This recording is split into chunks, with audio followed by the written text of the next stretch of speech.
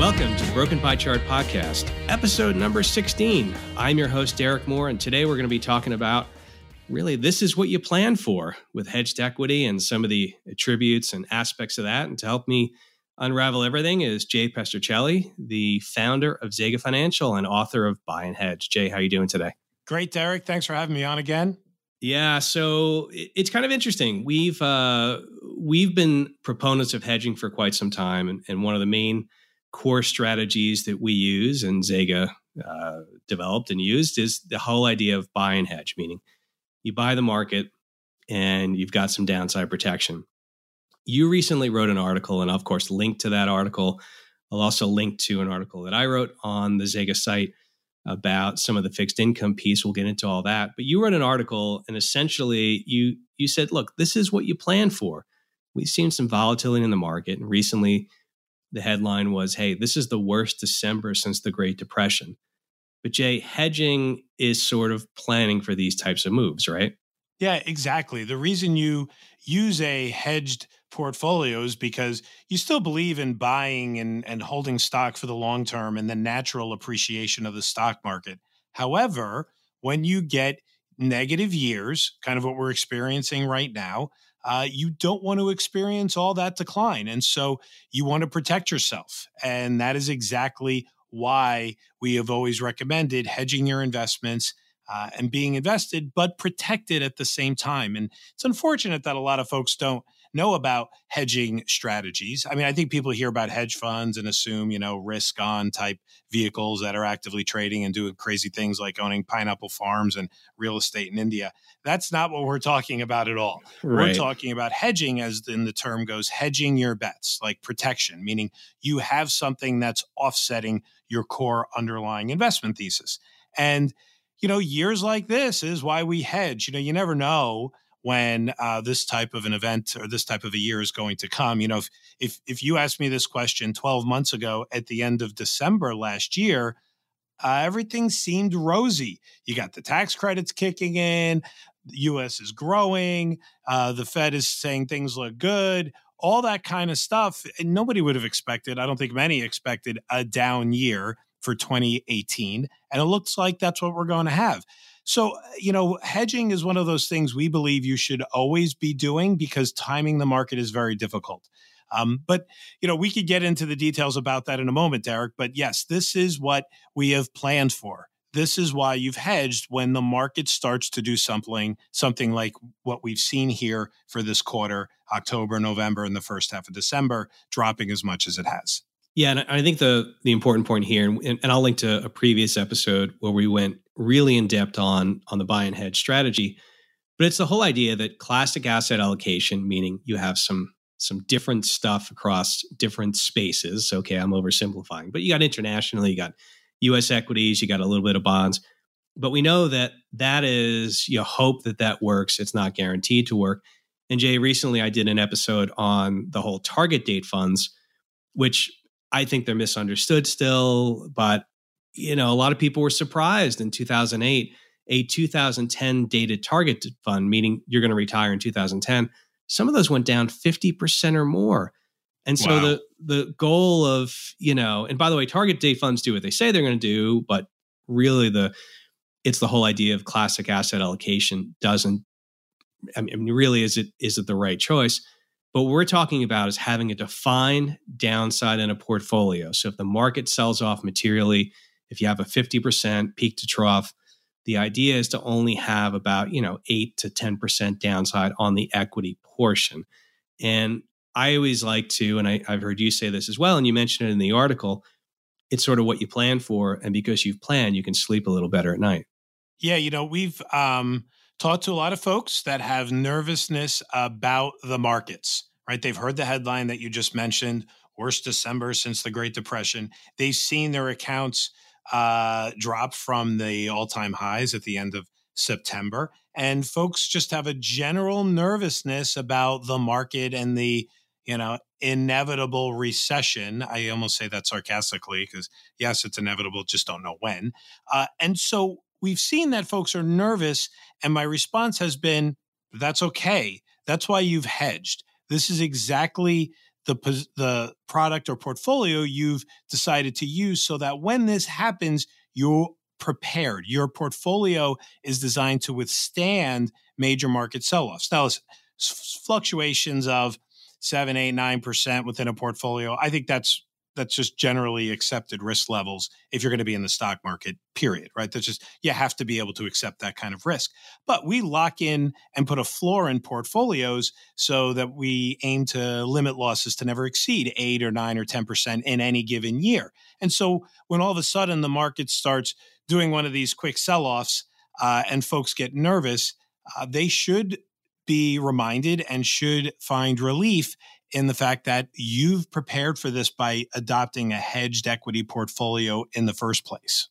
I think this also talks about, and it gets to sort of where the market is, also affects people's, quote unquote, risk tolerance. And what I mean by that is when the market's been up, and you give somebody a risk questionnaire. And by the way, it's the job of, advisors like us and the advisors that we work with their clients to sort of help them understand what their real risk is.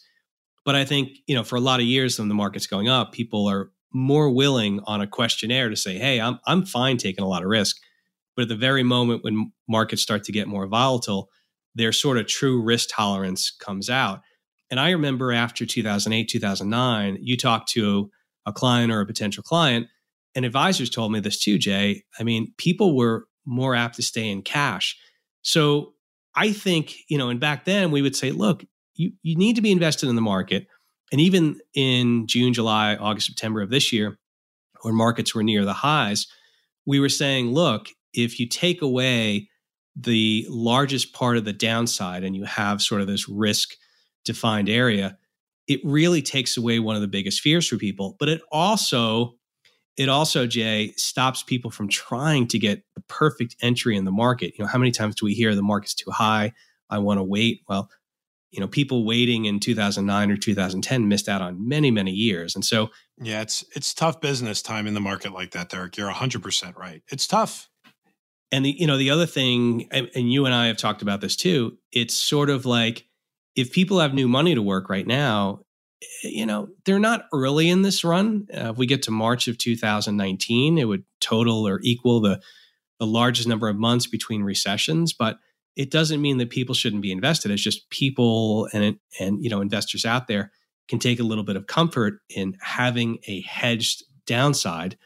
Because look, if the market runs, great. If it goes down, and maybe you can talk about this a little bit, it's the whole idea of, hey, if you avoid the loss, like we've got some clients and advisors have some clients who want the market to go down because they want to avoid the loss and sort of like dollar cost in average cheaper, right? Yes. That's a real interesting aspect of a hedged portfolio. And most people forget that part about it. Like you said, we're approaching the record amount of time between recessions. And so it's been a while since the market's been down. And while I don't think people have forgot about the magnitude of 2008, I think they've forgot about their emotional state of 2008 and the tactics that should be applied around a 2008 or a 2000, right? Any one of these types of bear markets. And I'll jump right to the point that you're making. And it's a term and I'll call it dynamic that we call the hedger's opportunity. So I'm going to give you a quick example, Derek, and we'll talk through it briefly. Let's do it. Let's say the market is down 30%. Right, from the time that we got in. So let's say we got in at the exact wrong time, September 28th of 2018, and the market proceeds to go down 30%. But we were hedged and only lost 8. Let's round to 10. Let's just say 10. And the market goes down 30. We have essentially avoided how much of the loss? 20%, yeah. Right? Yep. And so what happens is, as our hedges mature and expire, what we take a look at the market, and now we have 90% of what we started with, yet the market is at a 30% discount at a 70% level. Well, we get to reinvest with 90% of our money in a market that is only carrying the value of 70% of when we started. And so what that means is we end up buying more of the market, more market share. In some cases, it's shares. In some cases, it's contracts. The details don't matter. But the fact that we avoided that 20%, we could put that right back to work. And as the market goes back up, we end up having believe it or not, the way the numbers work out, 25% more shares on the way up than we had on the way down. So if we had 100 on the way down, we have 125 on the way up. And as the market rebounds, eventually, we know markets always eventually rebound. They're designed to go up, and sometimes it takes longer than other times to go up. But as the market and when the market eventually rebounds, we will have earned 25% more on the way up than we had on the way down. So when everybody's just getting back to even, if the market did a 30% sell-off, it needs a 43% to get back to even. You just gained 25% more than everybody else that just got back to even. And we call that the hedger's opportunity. And, there is that perverse incentive that you described where if you're hedged, you want the market to go down as far as it can go because you've stopped losing money at that 10% level. So wouldn't you rather buy at, say, a 40, 50, or a 60% discount than only, a 30% discount? Yes, of course. So it's weird, this dynamic that if we're going to lose in a hedged equity portfolio, we understand we take that 10% risk, but we want the market to go down much farther so our opportunity to buy at a larger discount exists. I hope I went through that pretty well. Maybe there's a different angle you want to help clarify there, Derek. But I mean, that's the opportunity that comes along with hedging. And it only happens once every 5 to 10 years. It's been 10 years since we've had this chance, right? You need to take advantage of it. But I'll pass to you at this point, Derek. Yeah, I mean, to me, it brings really two different times in the markets. And I remember being on a trading desk in 1994. 94, it had the volatility or like an EKG of a rock. The market just didn't go anywhere. But you think about the real bull market was 82 to 99. And I remember in 94, people on the street saying, look, we're too far into this bull market. It's too high. It's gone too far. We're going to have a crash or recession. And actually what happened is it sort of based in 94 and then it made this huge move up into, for the next 5 years. So in that case, okay, you have buy and hedge, you get most of the market return. You didn't have a crash. That's good. You get the upside. And really the counter to that is, let's say somebody had invested in a buy and hedge retirement strategy, right, per se, in September of 2007. 2007, September was the peak period of the market. And then, of course, it troughed, meaning the very lows, in March of 2009. But somebody coming in and saying, look, I need to put new money to work. I'm going to put it in buy and hedge retirement. In that case, in theory, right, okay, you experience the first 8 to 10% down. But depending upon when the vehicles matured, maybe they missed, the market went down about 50, 55%. I'm not saying they would have bought back in at 55% down, but in theory, they didn't participate in 45% of that. And so there's really that dichotomy of the two different opportunities. I mean, there's another one where markets go nowhere, but I mean, that's really sort of, okay, one hedge you win because you participated in most of the upside. Tails, you sort of lose a defined amount, but then you sort of win because you get to buy back in a lot cheaper. Yeah, no doubt. And, these days, with the age of the majority of the population, certainly the baby boomer population, they are at a stage where they don't have as many years to be invested in stock type assets. And so even in retirement, listen, I think these days we plan for folks to live to 90. I know not everybody will, but nobody wants to run out at 80 because you only plan for 80. So folks that are even in their, early 70s still have 20 years of investing to go. And, sitting back in bonds for 20 years at this point is barely going to offset inflation. And so you need some equity exposure, but you don't have the time to have a decade that may be needed to recover from the highs that we saw in September, like we did, let's say from, 2000. And then we had then you had the 08 thing. It took a decade there of recovery. And so protecting assets, because your time is shorter, is even more important for the folks who, quite frankly, have more assets. And so when I think about who the strategy it's appropriate for is those folks that know they need some stock exposure because there just isn't the growth in bonds, yet they can't handle a minus 40, minus 50 like we saw in 08.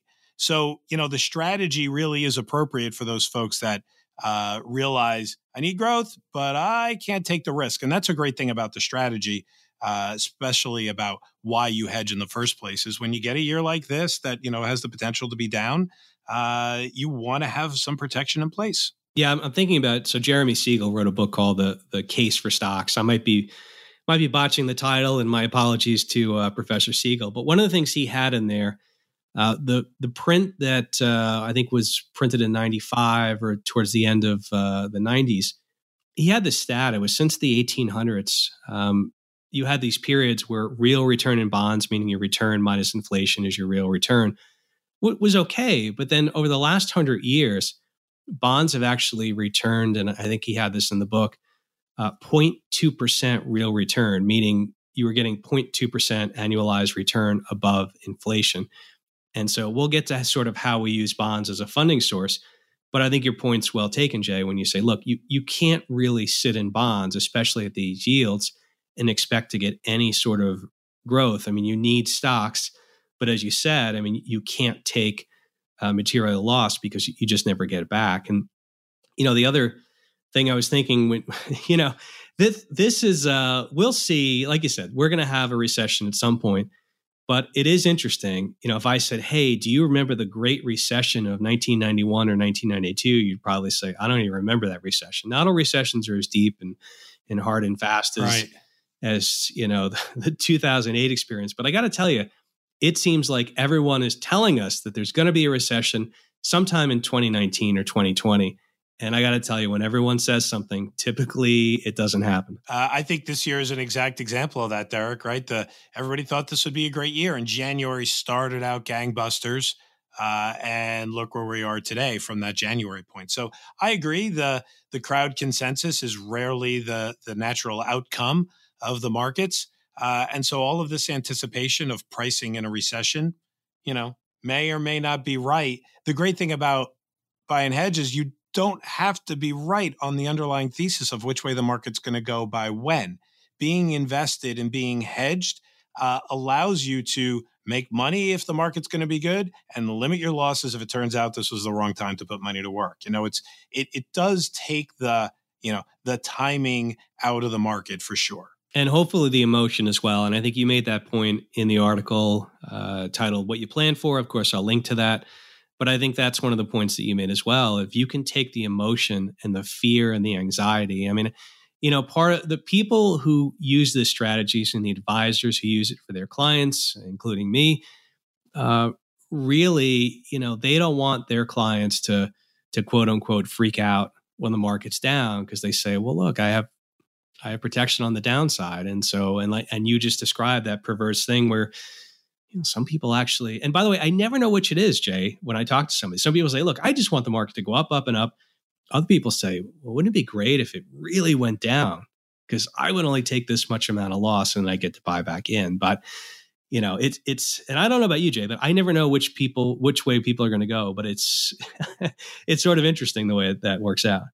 Yeah, and even though I realize that the opportunity for our clients and our advisors in the long run is a deeper drop in the market, we all still feel that emotional tug, right? It's like, oh, it's bad again. And I feel like, even myself, I have to remind myself, yeah, okay, that's okay. Though if it gets really bad, we have a better opportunity, right, to get in lower with our avoided losses. You mentioned emotion.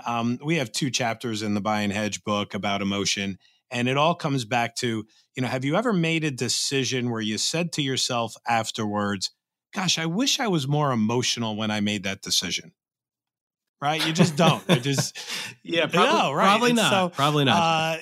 Like being able to remove emotion from the decision process is important. And when you can manage your risk and your downside floor is defined out of the gate, it certainly helps reduce some of that emotional reaction. Let's face it, the market is driven by 2 emotions, fear and greed. Fear is a faster and more, I'll say, peaking emotion than greed. Fear, drives people to sell and go to cash right away and then wait.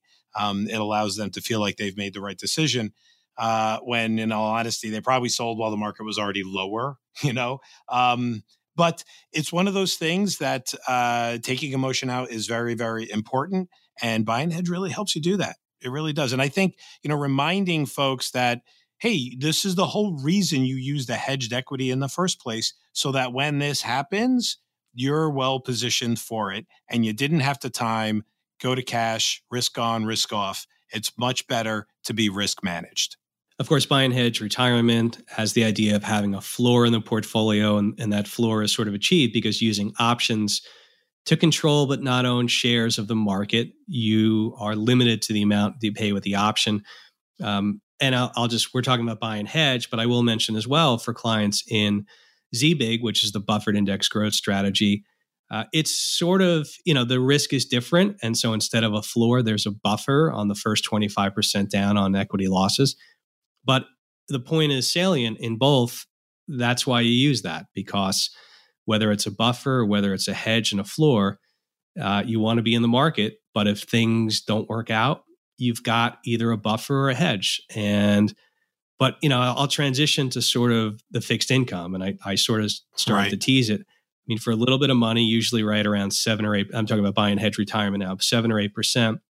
It costs to buy the option. And the great thing about options is what you put into that option, that's what you can lose. And that's a risk defined trade. The problem though, Jay, is that if you're in a flat market, if you're going to lose 7 or 8% in a flat market, that starts to create too much erosion. The cost of hedging is a little bit too expensive. And so for the 93% or so of the account, it's actually using bonds. And I know we just said, wait a second. I mean, bonds really aren't offering you much of a real return, but you're using funds, Jay, you're using bonds as a funding source to reduce the cost of hedging.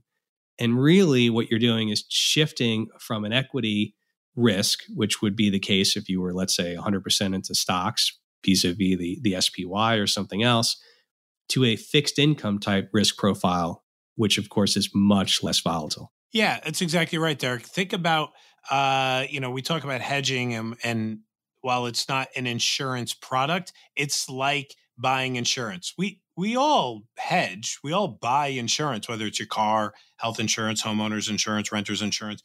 We all buy insurance. We're all familiar with the concept that there is a premium that you must pay to be insured. Insurance isn't free.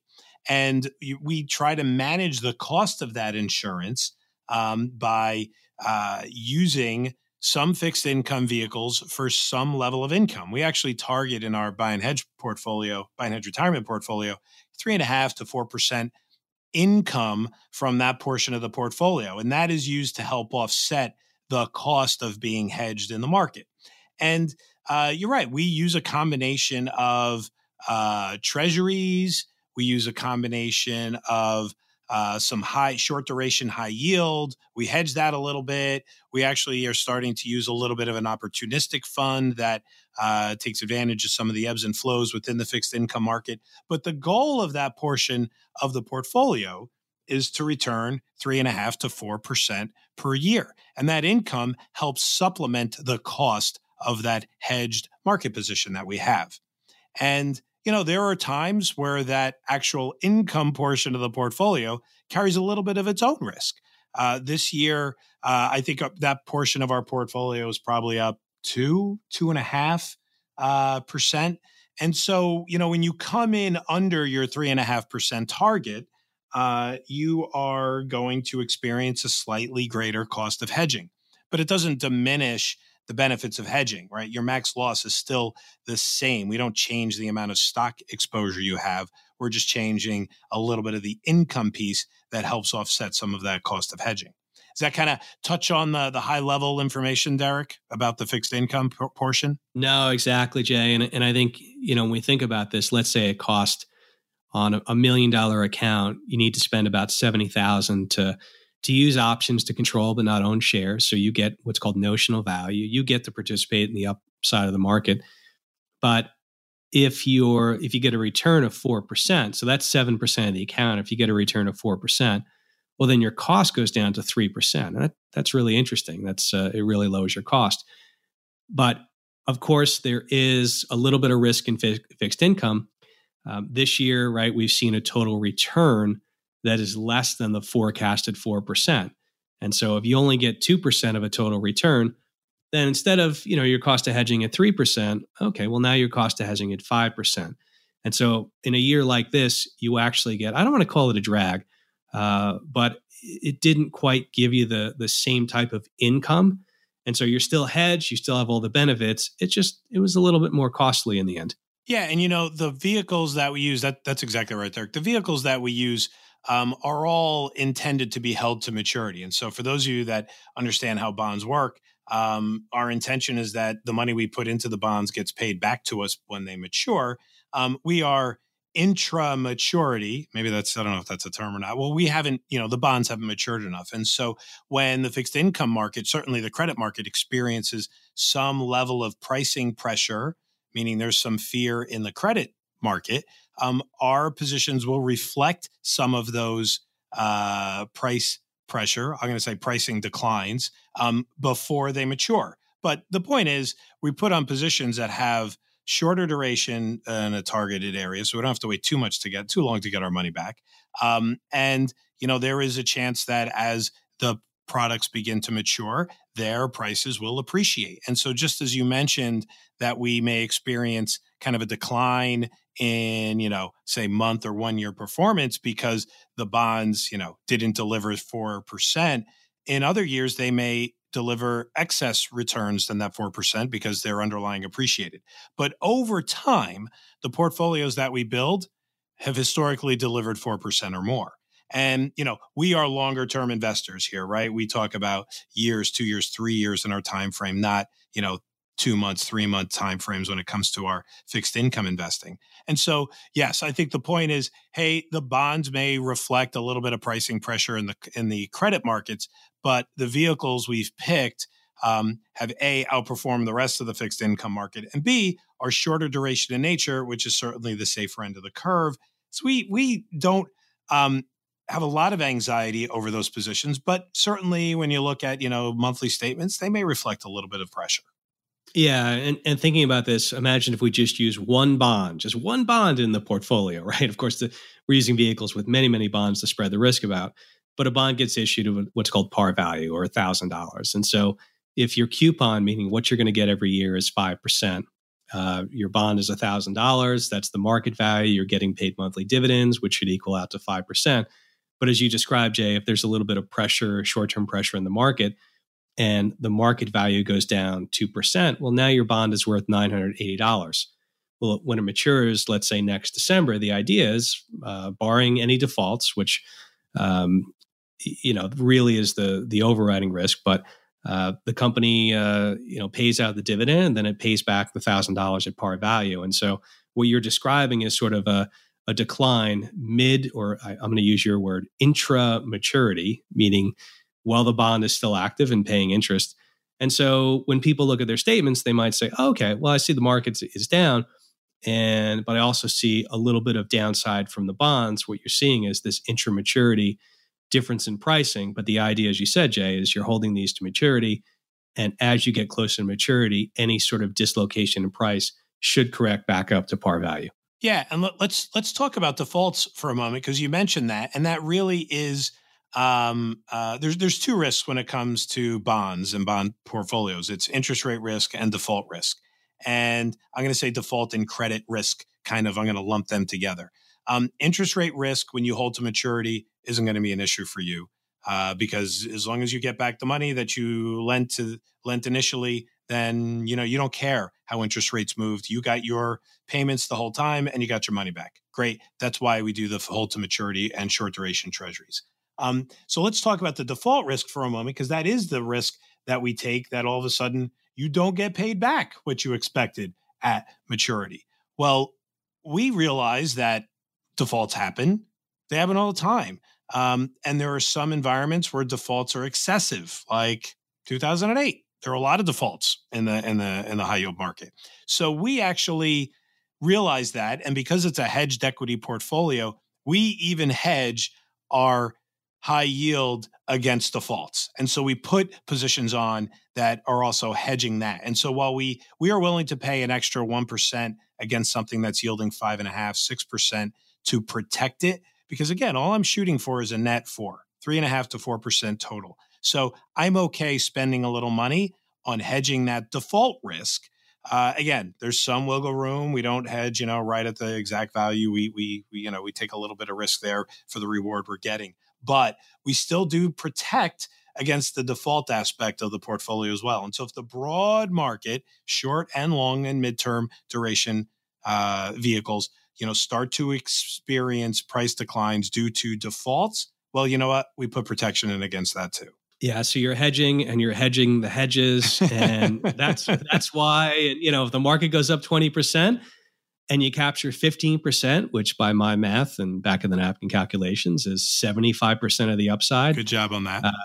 Yeah, I practiced that, Jay. But that's why when markets go up a lot and you look at your statement and say, wait a second, the market went up 20%, but I only made 15. Well, you're hedged. And we put a lot of protection in, right? We are definitely trying to give you the insurance type aspect to your portfolio. If I could make one comment again about the emotional status of the market, Derek, and I know we're talking about fixed income, but I think it all wraps together. Nobody ever likes to use insurance. We have it. If you have a car accident, you don't like to use it. It means something bad happened for you, right? And so we realize the emotional disposition during a down market is going to be negative, because the fact you need insurance on your portfolio means something bad is happening.